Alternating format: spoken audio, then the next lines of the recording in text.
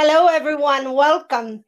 This is Freedom Broadcasters International, and we're so honored and happy to present to you Dr. Sherri Tenpenny.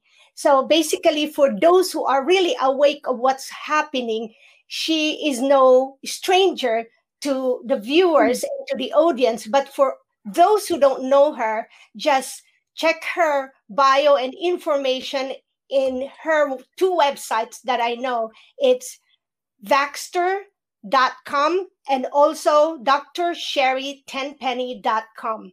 That's not it. Oh, it's just drtenpenny.com. drtenpenny.com. Okay. Yeah. So thanks.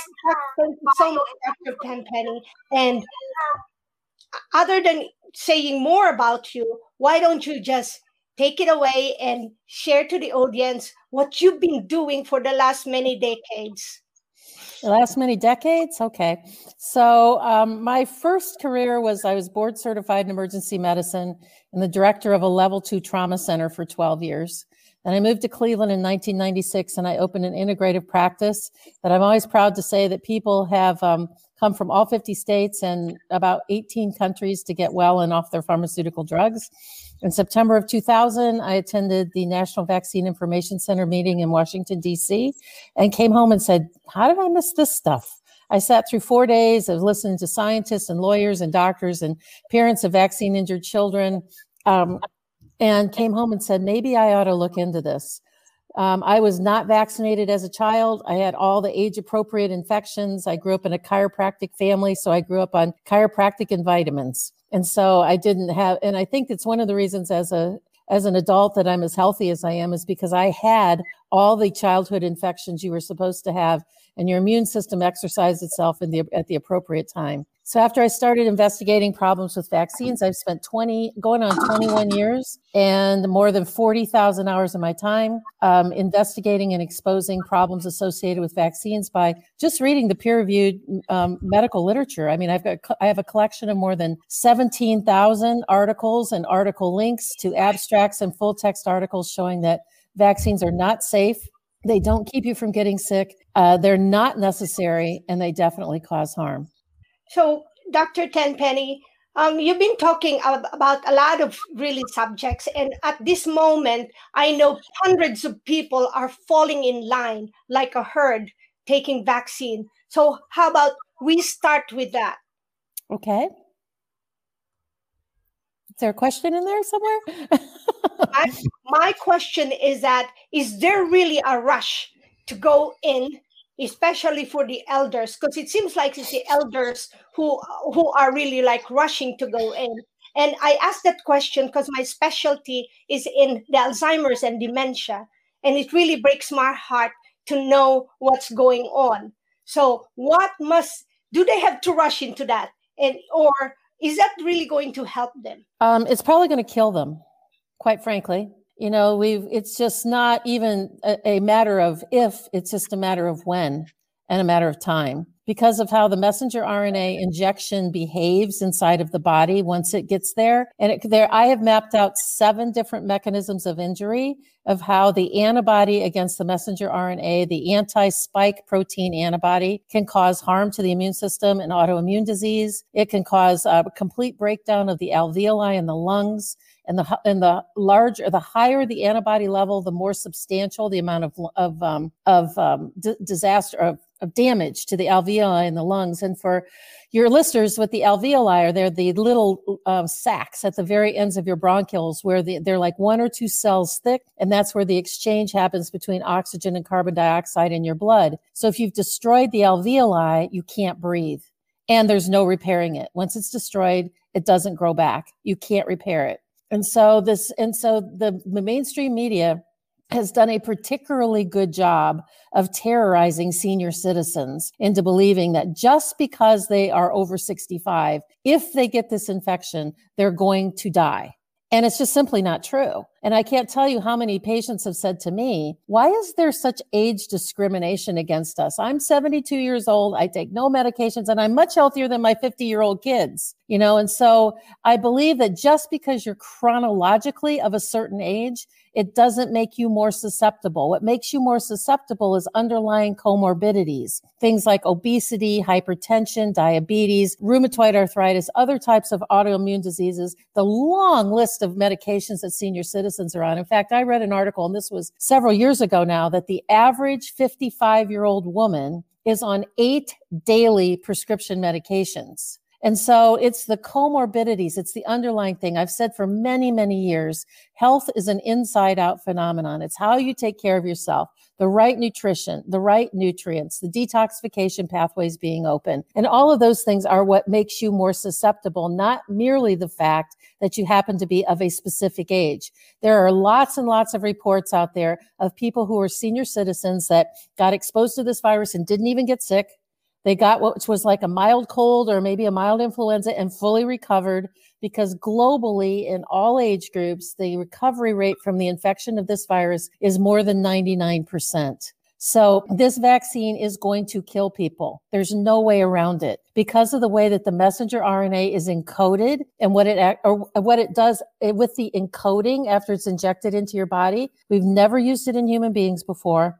All of the animal studies that they've been doing since the early 2000s, and particularly since 2002 forward, showed accelerated autoimmune diseases in the animals, and it didn't matter which primate they used, whether it was mice, rats, hamsters, ferrets, non-human primates, which is the interesting name that they're calling monkeys these days, but all of them experienced accelerated autoimmune disease and death. They could not find a mammal in which this didn't happen. And the research papers conclude a sentence that's similar to this. We must proceed with great caution in developing vaccines against the coronavirus because of this possibility of something called ADE, which is antibody-dependent enhancement, that the antibody doesn't neutralize the virus. Instead, it accelerates the infection. It drags the coronavirus or the fragment of the DNA inside of the cells, attaches to the body's own reverse transcriptase,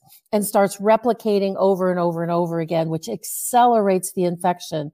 It's like having an on button, but no off button. So the senior citizens who feel like they have to get this, it's like saying, yes, please put a gun to my head and shoot me, please.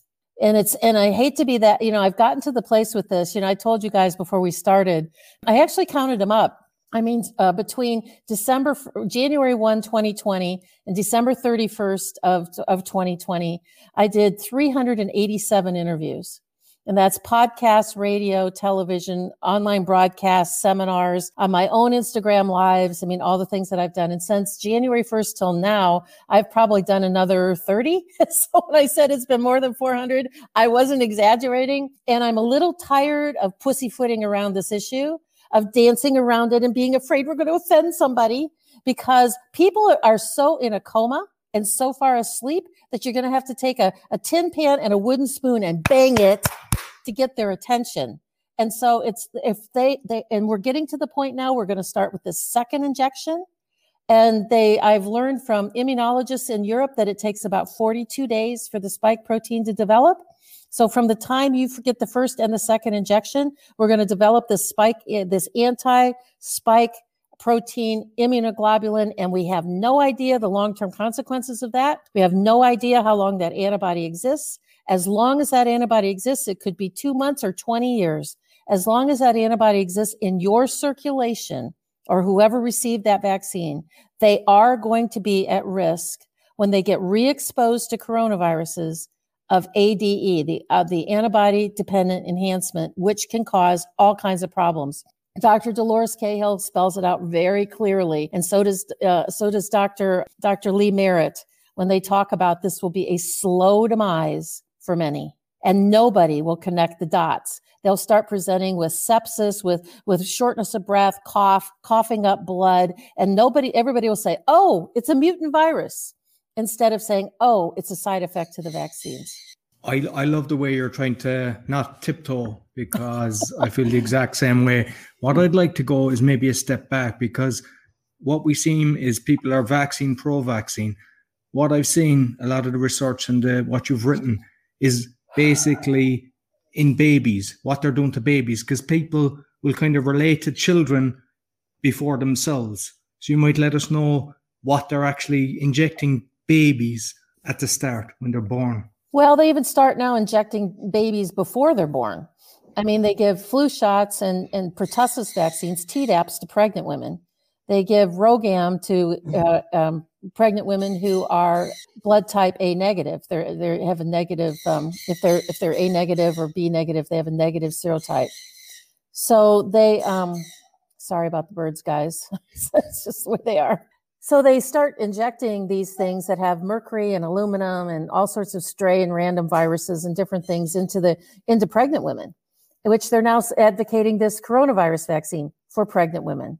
Even though deep inside of the Pfizer document, it says that men who get the Pfizer vaccine should not participate in unprotected sex for at least 6 weeks after they've had the vaccine, which means they don't know if it passes along with the sperm or not. So they're injecting babies before they're even born. And then as soon as they're born, they get a hepatitis B vaccine, which is loaded with aluminum, which is completely unnecessary. And I think one of the most neurotoxic vaccines they've ever developed.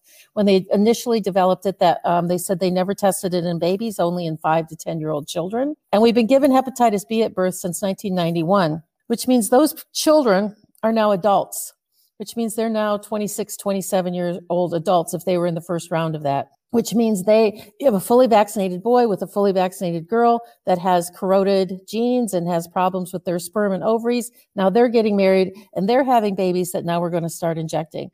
I don't know how the human race is going to survive that. The reason thing that they do at birth is a vitamin K shot. The last time I looked, which was about a year and a half ago, there were at least 6 different brands in the US, 6 different brands of vitamin K, and 2 of them have 100 micrograms of aluminum in them. So you get 100 micrograms of aluminum from hepatitis B, 100 micrograms of aluminum from vitamin K within minutes of birth.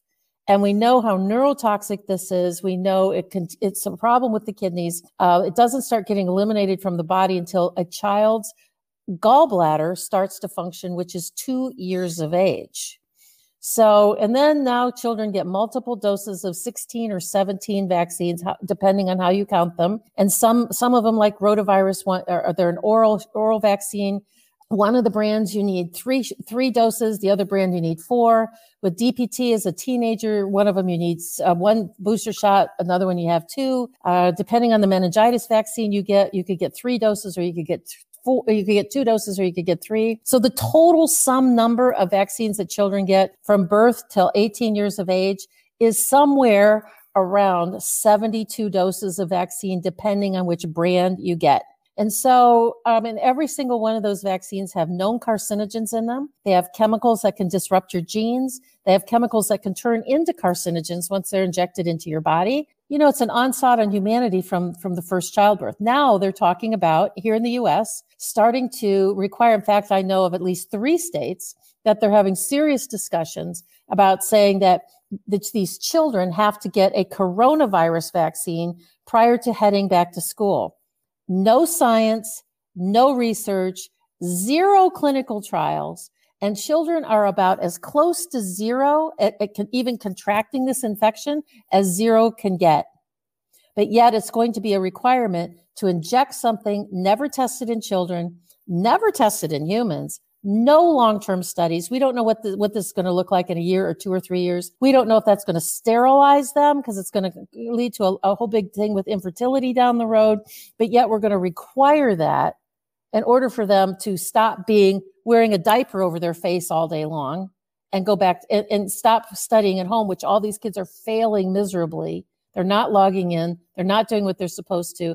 They're not learning the nuances of humanity, of being able to read facial expressions. They're losing all their social connections because they're not allowed to touch anybody anymore.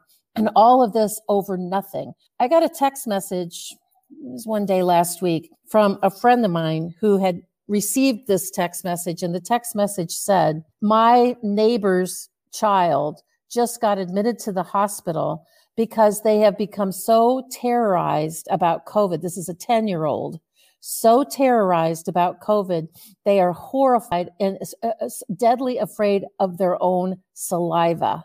They've stopped eating and drinking. They're now admitted to the hospital. They've lost 20 pounds. This was a 10-year-old, has lost 20 pounds, and it took 9 adults to hold them down to start an IV because they were so terrorized about him being around these adults who actually, even though they had masks on, that he might contract this viral infection. What we're doing to humanity from pre-birth to now birth to children, what we're doing to senior citizens is biological warfare against the human race in all countries by a tyrannical government, in my opinion, run by the World Economic Forum. It's them. They are them that are behind the scenes of this. Yeah, totally agree with you. And like, I know a lot of people, they're kind of trusting the governments, and all I'd say is with all the foods that are out there, aspartame and all the toxins, that shows they don't care about you. But regarding the pharmaceutical industry, they've all been up for fines for bribing. I know that I investigated in Ireland. They're all based in Ireland for tax reasons. They've all given kickbacks. So you're going to put your trust in a pharmaceutical industry that bribes people. And I'm sure you've come across that as well. Well, yeah. Oh, absolutely. I mean, the companies are convicted of felonies. They've paid billions and billions of dollars in fines, both for drugs and biologics and vaccines and clinical trials where children died and they buried the data and all the fraudulent things. I mean, it's a horrific system. In fact, quite honestly, if it wasn't so nefarious, it'd be a great business model, right? I mean, you create these toxic products, you convince these smart people called doctors to run around and write words on a piece of paper and hand them out for a living, make hundreds of thousands of dollars a year doing that. And you, the manufacturer, don't have to pay them a salary, don't have to pay them benefits, they don't get any time off or vacation pay from you. They're just making you billions, over $1 trillion a year, writing words on a piece of paper that go to that person that makes them sick, which then requires more words on a piece of paper to write. And if it wasn't such a nefarious, horrible thing, it'd be like pretty brilliant in terms of business models. But these people are criminals. They're criminals. And what they're doing now is even worse criminals. It's a horrific thing that's happening. Yeah, thank you very much. I'll pass over to Steve now because he's staying up at 4 a.m. for this call. Well, I mean, thanks for being here. And I mean, just keep talking really, because it's just, I mean, I have my wrestling coach from high school. He's about, he's like, I already signed up the hospital. I'm like, coach, 99% survival rate. If you give me a chance, I'll explain why you don't even need it in the first place. He's like, well, I'm going. And then he says it's helping herd immunity. But it's not. Of course. So, but it's not, because the whole fake thing of flattening the curve and that whole nonsense. And there was never even a pandemic really. And the numbers were always false. And Neil Ferguson knew it. And they're all minions and they're all acting. Yeah. And the fact that, it even says they can't call it a package insert because it's not an FDA approved product. FDA approved products are required to have package inserts. They call them doctor guidelines or something like that. And in the doctor guidelines, it says, we can't tell you whether or not this is going to keep you from getting sick. It certainly doesn't stop you from spreading the virus. You still have to wear a mask. You still have to socially distance. You still have to do all these things. But, it's going to magically make this virus go away, except there's like 150 known mutations on the virus already. So how can this vaccine do anything? Because it's not even really a vaccine, because it fails on every element of what a legal definition of a vaccine is. A legal definition is that it decreases your incidence of becoming sick. It decreases your ability to spread the infection. It decreases hospitalizations and lowers the circulating virus. Lowers the quantity of virus that's in circulation. Well, let's unpack that. It doesn't do any of those things. It tells you right on the information, we don't think this is going to keep you from getting sick. And now there's reports coming out that people who have been vaccinated can spread the virus. How can that be when they're not even injecting a full virus? They're injecting a little piece of genetics. Oh, but you still have to wear a mask? Really? And if this is the most deadly, horrifying, easily spread virus in the world, why do I have to be tested to prove that I'm sick? And why do you have to take a 6-inch skewer and go clear to the back of my throat?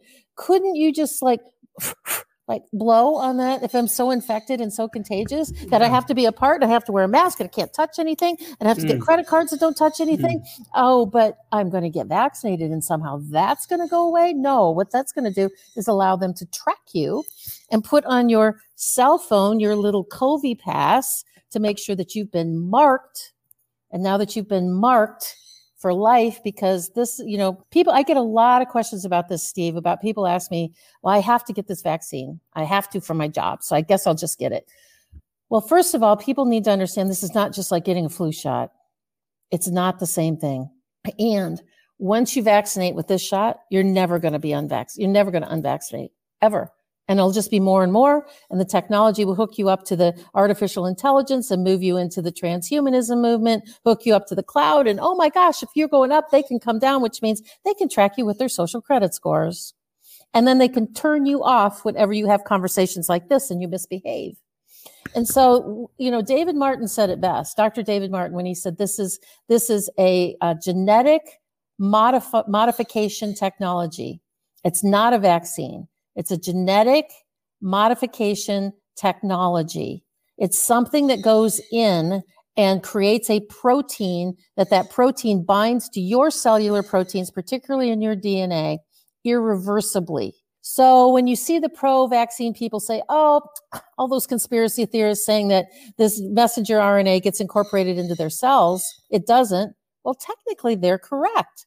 It's not the messenger RNA that gets into your cells. It's the messenger RNA that hooks up with your reverse transcriptase, makes a new protein, and that new protein gets into your cells irreversibly.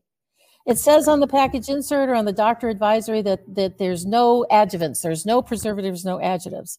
Well, technically they're correct. There is no aluminum in this vaccine, which is the most common adjuvant they use, but they have a little messenger RNA, a little snip of protein now in the Moderna vaccine. It's right off the patent that goes into your cells, hooks up with your reverse transcriptase. And what is that cute little piece of protein that they make? I mean, it's called flagellin, and it's an adjuvant that's never been tested in humans. It's not approved. It's only experimental. And now they make it inside of your cells. And once you turn on that on button, you can't turn it off. So they've got, and the third thing is they've got this lipoid chemical structure that's supposed to be around that messenger RNA. But it's interesting that those lipoid structures can cross the blood-brain barrier and go into the brain and release the messenger RNA in your brain. The other thing is that's why it has to be stored at minus 90 degrees Fahrenheit, which is colder than the North or the South Pole, to keep that protein around there for a longer, or that lipid around there for a longer period of time. It's completely experimental, never been used in humans before. And not only is it experimental and never been used in humans, they're injecting 3 different types of them all at the same time. So for people who are like, yeah, I'm in, man, give me that vaccine. It's the social thing for me to do. It's the socially acceptable thing to do. I'm getting vaccinated because it's part one for the team. They're going to die. So they're going to get seriously injured. It's just a matter of time. So there's not much time. I mean, just in general, let's just keep focusing on if you're walking around and you're healthy and you have no symptoms and it's 99% survival rate, why would you line up anyway? Exactly. I mean, there was one paper that I read that they said that, they keep testing all these healthy, non-sick people, then it comes up positive. Well, let me see. What does the PCR test actually test? It tests for that you've been exposed to that virus somewhere along the line. And there's a little snip of that virus, but you're not sick. So if you test more and more people are not sick, but they test positive, for which is driving social engineering, but has nothing to do with infection.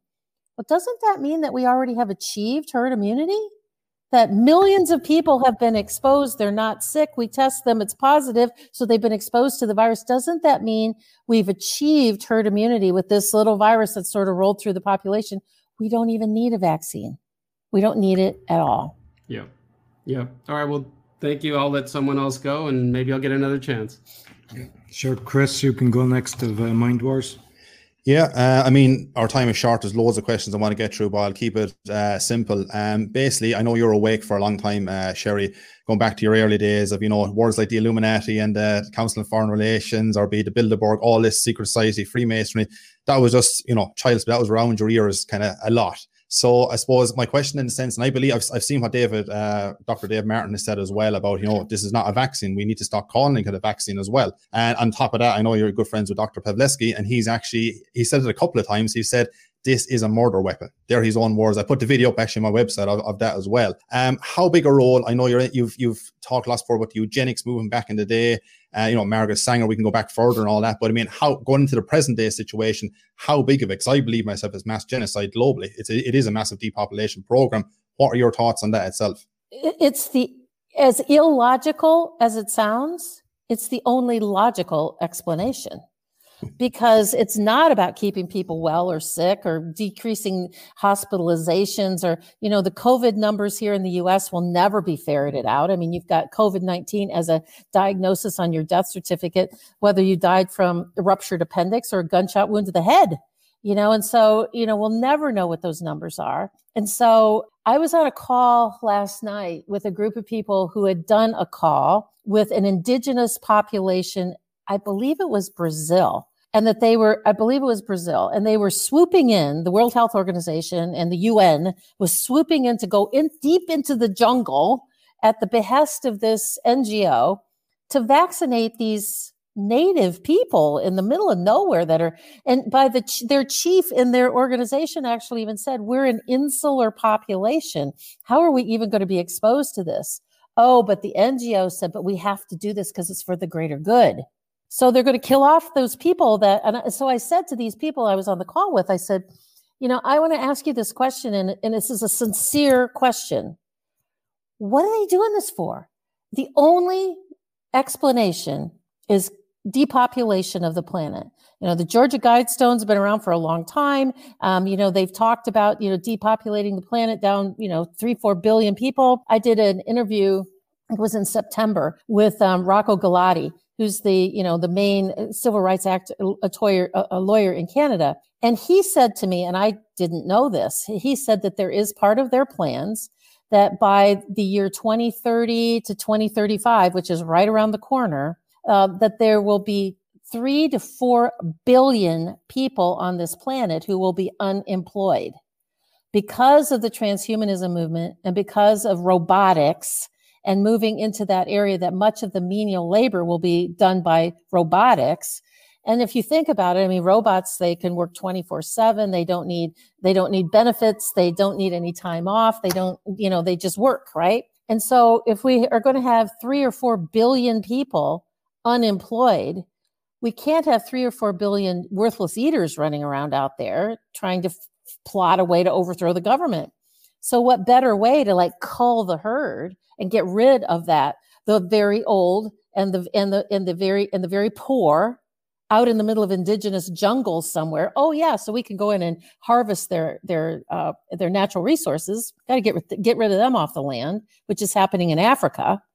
And so and then we've got the middle people, the young people, the very young, if they start vaccinating babies, we'll make them infertile. So that will cut down on the population there. And the middle-aged people, the people somewhere between 20 and 50, well, a good portion of them will get sick and die. And the ones that are still alive, great, they're going to be customers for life. And that will be part of the 500 plus drugs that are in the developmental pipeline, not to treat COVID, because when I first read that, I read that off the FDA site that there were 526 drugs that are in the developmental pipeline right now for COVID. And there may even be more than that now. That was a while back. And I said, why do we need 500 drugs to treat the flu? Oh, we don't. We need 500 new biologics and really expensive, fancy schmancy drugs to treat all the neurological problems, all the autoimmune diseases, all the cardiovascular stuff, all of those really weird and unusual blood dyscrasias and disorders we're going to see once people are injected with this stuff. It's not, it has to be, and those of us that have been like myself, like you mentioned, I've known about, the CFR, the Bilderbergers, all that stuff since I was a kid. I mean, I grew up with that conversation, right? And, we used to talk about it kind of in whispered voices, over a brew or over a shot of whiskey or something like that, quiet voices, because we don't want to say this too loud. They already think we're kind of nuts questioning vaccines, right?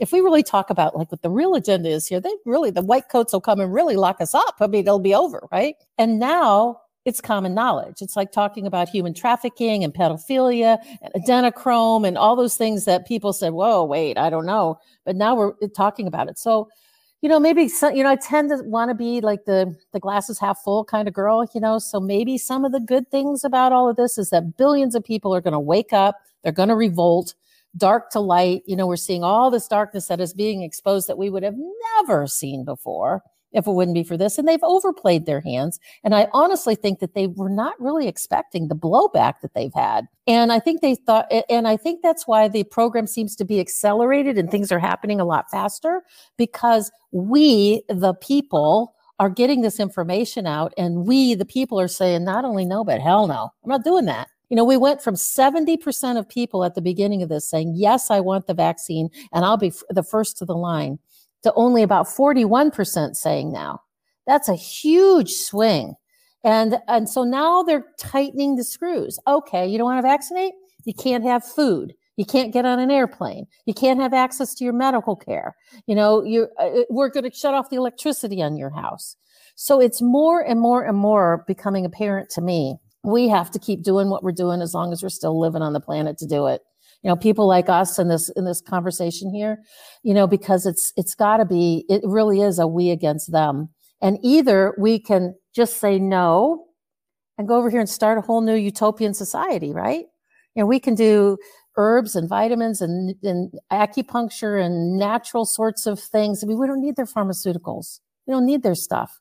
So and I know that there's a lot of places all over the world that they're looking at like Internet 4.0. They're looking at all different things to like take us away and say, okay, you guys go over there, we'll go over here and we'll just start our whole new thing, It's no, I agree 100%. And I think it's just a great time for being awake. I think it's one of the best times in life to actually be around and be living, while other people are looking at the glass half empty. Like you said, I'm looking at it half full. So it's like, now they've been in this, like, Klaus Schwab has been talking for 50 years and people before him have even been talking longer and longer. So, I mean, now they've showed their ugly faces. Now they've really entered the room. Now is the time to face them down, face this evil that is upon us. So I think it's a great time to be alive. I'd love to keep going down the rabbit hole further in that stuff with you, but I know time is limited, but so I'll pass it over to the next person. I said, I'll make a comment about that. I was on an interview earlier today and I was saying, I think that people hear this. And the reason that they do this divisiveness, pro-vax versus anti-vax, and all you crazy conspiracy theorists, is because it creates such cognitive dissonance in people. And the cognitive dissonance, I believe, goes to the place of they just can't get their head around the fact that the government wants to hurt me. Well, that's because we don't teach history anymore. I mean, look back, all the way back to the Phoenicians and the Sumerians and all of the things that happened, through the history, the Hittites and all the people in, millions of despotic rulers that killed off thousands, if not millions of their followers just because, for no apparent reason. And so it's not and just because people wear a suit and a tie and they sit around a board table doesn't make them any nicer or any less tyrannical or any less despotic. It just means that people because we don't teach history anymore and people don't look backwards in time. And I really believe what Will Durant has said and wrote his entire series about, right? That if we don't learn the lessons of history, we will repeat them. Yeah, and that's why, censorship has gone through the roof at the moment because, like you said, they've moved too fast. And I said it plenty of times before, they've moved too fast. They've overplayed their hand and they didn't expect the backlash. It could be a lot bigger. I feel there needs to be more and more getting awake all the time as well. We're trying to constantly wake up people. But you said, I'll keep it brief, you said a very important thing in plenty of your interviews before as well, is that we're all going around and we're all podcasters here as well. And we're all trying to like awaken people and make sure, as you say, it's like the farmer in the field just trying to plant that seed. And we might get max maybe 25% or so of actually waking that person up. But wherever it drops, be it in Australia, New Zealand, wherever, it'll just land somewhere. We'll just keep pushing through all the time. But what you touched on kind of resonated with me as before in the last couple of months actually was when you said that, I think you were talking to Dr. Dave Martin and a few others as well. And you kind of said, we're almost gone beyond the point of, not that we leave everybody behind, that's not awake. We're almost gone beyond the point of we need to keep moving forward with the people who are fully awake now, because enough is enough. Like you say, no, I'm not into political correctness, no tiptoeing around, say it as it is and move on. And that's kind of it, because that day is done. Yeah. And we don't need 7.7 billion people on our side. Like Margaret Mead said, and I'll paraphrase her quote when she said, "It only takes a small group of dedicated people to change the world. Indeed, it's the only thing that ever had." We don't need in America 330 million people being awake. We need maybe 3,000 that are going to hammer down until we get it done.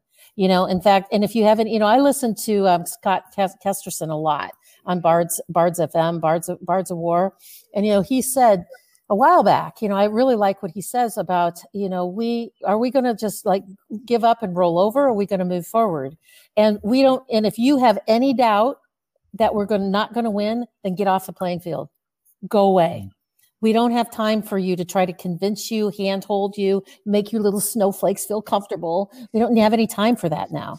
We're at a pivotal point in time in history where we need everybody that's going to be on the playing field to be all in. And if you're not going to be all in, that's okay. Love you, pray for you, go over there, right? But if you're going to be on this team, it's all in. Brilliant, Sherri. I love it. Artemis. I'm just sick of this such a short time we have with you, but continue. Salt and pepper, it's really good. You are kick-ass, Sherri. Thank you so much, Dr. Tenpenny. And I want to share with you my idea. I love the Wachowski brother movies, Matrix, Cloud Atlas, Jupiter Ascending. And the interesting thing about Cloud Atlas is it's a weird movie I couldn't see completely. But the interesting thing is in this movie, they show a world only with Chinese. And this is, in my opinion, very interesting because the most people see only this vaccination from a healthcare point of view, but never from a geopolitical and geomilitarical or military point of view. And if you see it from this point of view, everything is possible. Yeah, slaughter bots as microchips, mRNA vaccinations. And I have two questions. The first question is, as it is not a vaccination concerning the definition, so it's a medical device, but the governments say that it's a vaccination in order to get the approval from the people. So is this a possible? Well, is this a possibility to get them in the court? Do you think so?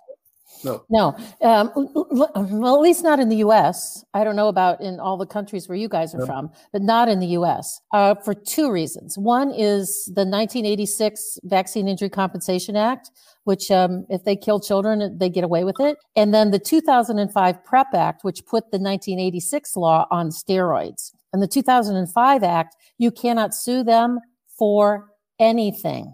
You can't sue them for an ingredient, for a bad outcome, they could mix, anything into their witch's brew that they want, and they have zero liability. In fact, the only way that you could have any recourse if this vaccine came out and 1 million people died, the only recourse would be some semblance of a class action lawsuit that you would have to not go through the courts, but you would have to go to the U.S. Attorney General and convince the Attorney General that these products were made under an act of willful misconduct, meaning they created it intentionally to kill you, which I've talked to a lot of lawyers and they say that's virtually impossible to prove. And that's why our great Congress people put it into the law to serve their masters, the pharmaceutical industry. There is no recourse. Now, having said that, I still hold out a tiny little bit of hope that maybe someday, if the people actually take over the planet, we can get them in the world court, that we can, go for crimes against humanity and,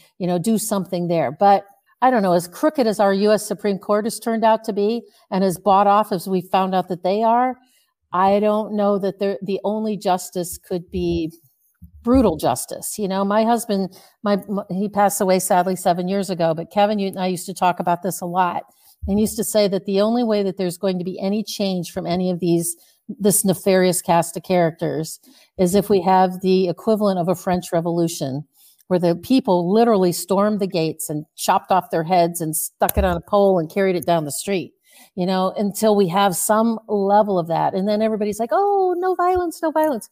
They are violating us with violent things every single day. They're injecting products into us that could kill us. Isn't that violence? We've come to this conclusion that or we've been fed this image, and I think it comes from war movies and, you know, different things like that, that we only define war as if there's bombs falling out of bellies of airplanes. And as long as there's no bombs falling out on me, or there's not bullets flying through my front door, then it's not really war. But this is the most nefarious, insidious, unbelievable war that humanity has ever faced. The true extinction of the human race is at hand here. You know, not only killing off all the old people and making the young people infertile potentially, or now what we want to do to children and making everybody else sick on this big rush to put this investigational product into us with no long-term, no idea what that's going to look like long-term. Isn't that the most insidious biological definitive warfare that has ever happened on the human race? I think that's what we need to wake people up to these days, is to realize that they just because there's not bombs dropping on their head or bullets flying through their door, this is war. It's war for human race. Like Chris's organization, their Mind Wars. Yeah, we're into that completely. The situation as we raised up, for example, with the HIV virus, which was never separated, but was fear concerning this virus on the world. And the interesting thing is an mRNA vaccination is, the transmission of an mRNA vaccination is done by mucous membrane. You don't need any injection for the transmission. So the question is, for example, if a vaccine person has contact, sexual contact or a kiss of a non-vaccine person, is there a possibility to transmit this vaccination to the non-vaccine person? So this would be really the nightmare. But we don't know. That's another one of those great big things we don't really know, right? So, you know, because we don't know about transmission, you know, we're injecting messenger RNA, which is a little snip of genetic material. We're not injecting the full virus. That's why the PCR testing is completely fraudulent, you know, because we're decimating industries and creating humanitarian policy over fraudulent tests and inaccurate data. I mean, if that isn't like a criminal offense right there that everybody should wake up to. I was also on another conference call earlier when I said I could never get any work done. I spend all this time on calls, right? Is that we were talking about doctors. And quite frankly, they're such lame, spineless characters. I just can't hardly deal with it. You know, it's physicians, you know, that are pushing this forward. Well, they don't know anything about it. They think it's just like another flu shot, you know, it's like, just get it. There's people dying. Really? Have you even looked at the data? And so, you know, it's like, well, it's going to take 3 to 5 years for physicians to finally get on board. It'll be way too late by then, way too late. And so we don't know what we're doing with any of this stuff. It's just full court press, period, in discussion. Roll up your sleeve and take your shot and shut up and sit down. And concerning the PCR test, have you heard that Johns Hopkins University has established a device which could be on the PCR test in order to give up medication? I've seen that. I've seen that they say that it's experimental. I've seen that. So I don't know if it's actually being used. There's been a lot of suspicion that maybe that's what's at the end of these Q-tips. You know, I've seen those videos. No proof of that. I mean, I don't really know. They say that it's supposed to deliver medication to the local place where they want to deposit it. But, there's nothing possibly that could go wrong with that. Like nothing. So, you know, nothing. I mean, we just, you know, have people swallow all these little metal microbes that populate their entire GI tract to deliver medication to them. But what if that all develops, you know, it's supposed to be sustained release, but what if it all at the same time? Or now that you got all these little things inside of your intestinal tract and you go through a metal detector, that isn't going to light up. I mean, you know, nothing could go wrong with any of that craziness, nothing. You know, we know exactly when we do DNA vaccines and genetic manipulating vaccines, we know exactly which gene it's going to go to, and none of the rest of them. We know that for sure. Crazy. Thank you so much. if you don't laugh about some of this stuff once in a while, it gets so dark you can't even deal with it. You know. Yeah. I see that like the CDC and the FDA, they're funded by big pharma, and I like to look at solutions. So what I say is a lot of people, they have their pensions that are invested in pharmaceutical companies. There's people that are buying shares. So that's one thing they can make sure that they're not funding these guys. Have you any other solutions that people can be doing? Because we need to hurt them as much as we can. I think that one of the biggest problems is that people are kind of like doctors. I mean, they're herd animals, right? People are herd animals. They all want to run around the pack, and they don't want to like stand out because somebody might unfriend them on Facebook or something if they stand out and stand up against something, right? So it's true, right? And I know that in Australia they have this thing, the about the tall poppy. I know that, historically about in Australia, Australia was set up originally as a penal colony, right? That all of the people of the UK, they were set up down there as a penal colony. And so if one person, if they're all the same level, if one person stood up and tried to make a big scene or to change something, that everybody in the camp was punished for that one person that they came to call the tall poppy. And so nobody wants to be a tall poppy. Nobody wants to stand out. Nobody wants to draw attention to themselves. I just want to keep my head down and, stay out of the way. And so it's hard to get people to stand up because they really kind of feel like they're alone. So if we can keep spreading the word, and, Pam Popper, who's one of the people that I work with on the lawsuits here in the US, I mean, she started this whole thing about a Thursday night get together. That you need to just get together in your house, in your office, in your garage, someplace with a small group of people to keep talking about this and to have no masks on so you can see facial expressions and you're finding who your like-minded people are and you have it grow because all politics is local and boots on the ground. And if people, and it's not all about being the leader. I don't know if you guys have seen that video. It's on YouTube. It's had 4 million views. It's called The Shirtless Dancing Guy. You ever seen that video? You guys really need to watch it. Yeah. It's the shirtless dancing guy because it's not about the leader. It's about the first follower, because this guy can be like me, blah, blah, blah, blah, crazy, crazy, crazy, tinfoil hat, conspiracy theorist. But then you get a follower and then you get another follower and another follower. And that's how you make the movement. So the bravest person in the room is the first follower, is the person who's willing to stand up next to the crazy tall poppy person that's out there. And so if we could get that happening more and more and more all over the world, so that suddenly now when somebody does speak out, there's 1,000 people that stand up behind them and go, yeah, I'm with that guy, or I'm following that girl, because they don't feel like they're the only, they don't have to be the leader, and they don't feel like they're alone because there's a whole bunch of people getting behind that leader. And that's, I think, a solution. That's how we have to do this.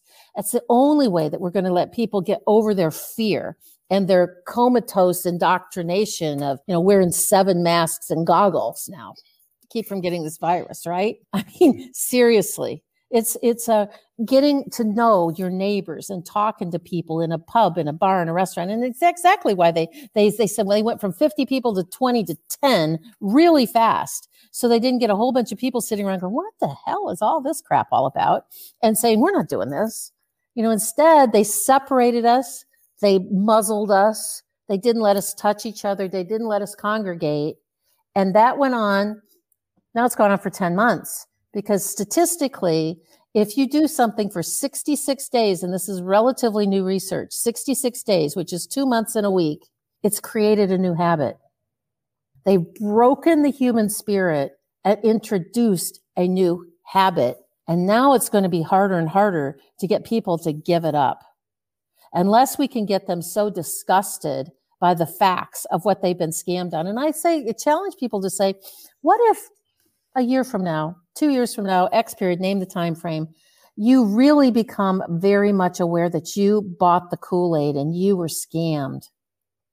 How are you going to deal with that? If just imaginary, just think, maybe there's a possibility that all this stuff is a scam and suddenly you got the right amount of facts that did that. How are you going to respond to that?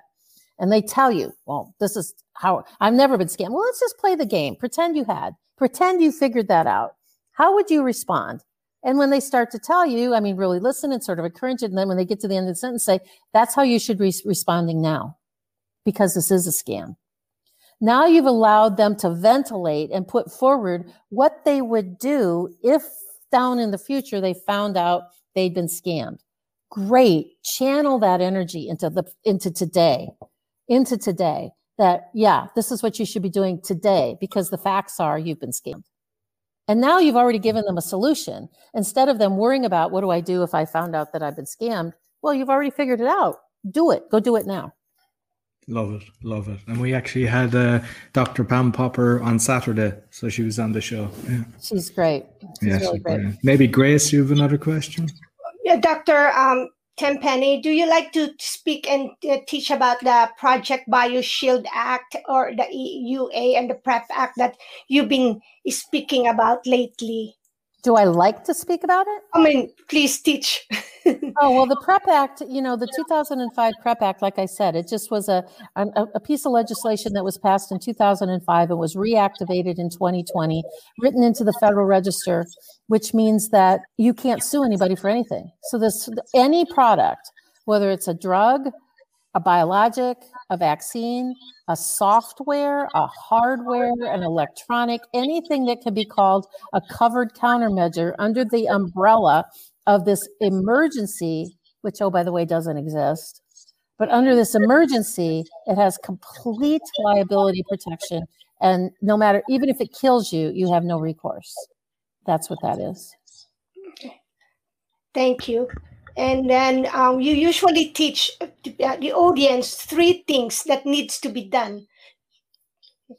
You always talk about. I know.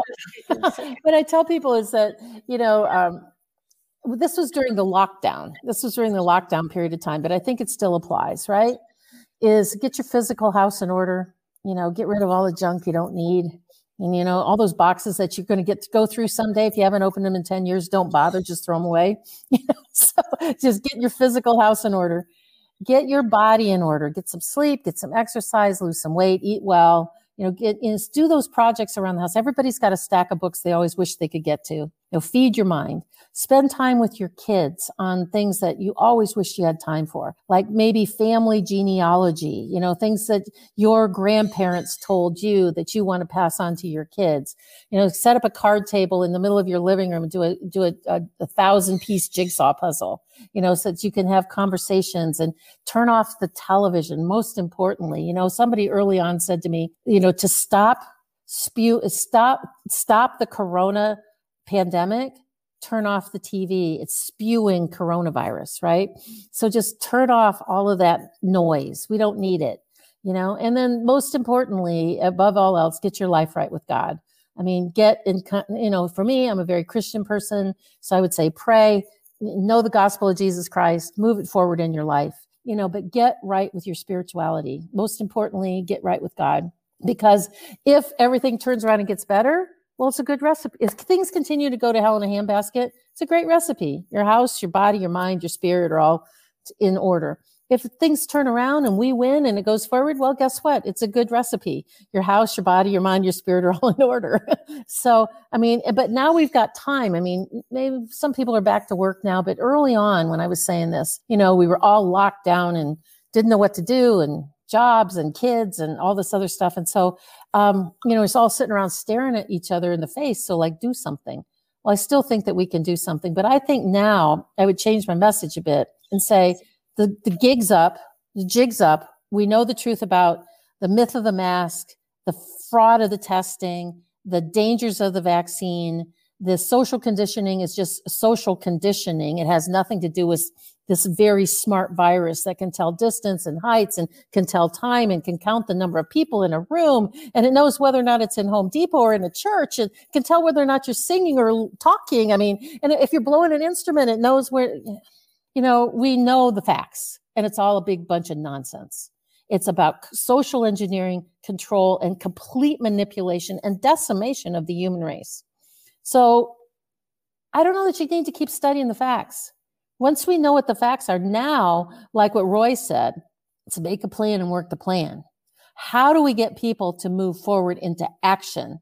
To just have like what they did in Italy a couple of weeks ago, 50,000 restaurants go, we're opening, you know, come and you can't arrest all of us. You know, I mean, there's 2,000 restaurants in California that I think it's this coming weekend that they're just going to open up. That's just what they're going to do. And a lot of people going to the restaurants have said, we won't put your liquor license on the line. We'll all bring our own alcohol. We'll just do it and bring it into the store, and so I think it's time for people to realize that they are the power.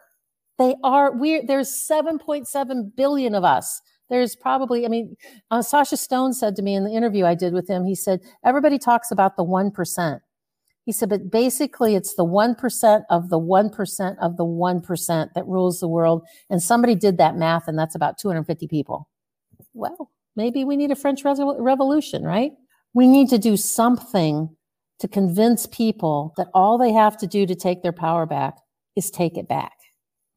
Thank you, Dr. Tenpenny. In New Jersey, just so you know, there's a small group already doing that Thursday thing, and they're connected with the Make Americans Free Again. So awesome. It's moving slowly. Thank you. So if you want to get more education about the stuff that I'm doing, there's two things I'd like to three things, actually, three little things. All of the stuff that I've talked about, I've rolled it into modules, and you can find these individual modules, and they're all free. If you go to vaccineu.com, vaccine, the letter U.com, click on the catalog. It will take you to the COVID series, and you can download all of this stuff for free about masks, about PCR testing, about the laws and all that stuff. They're modules. They're available for anybody for free. You just have to register. So that's vaccine, the letter U.com is the place that you can go for that. I just launched yesterday my new podcast. It's called The Tenpenny Files.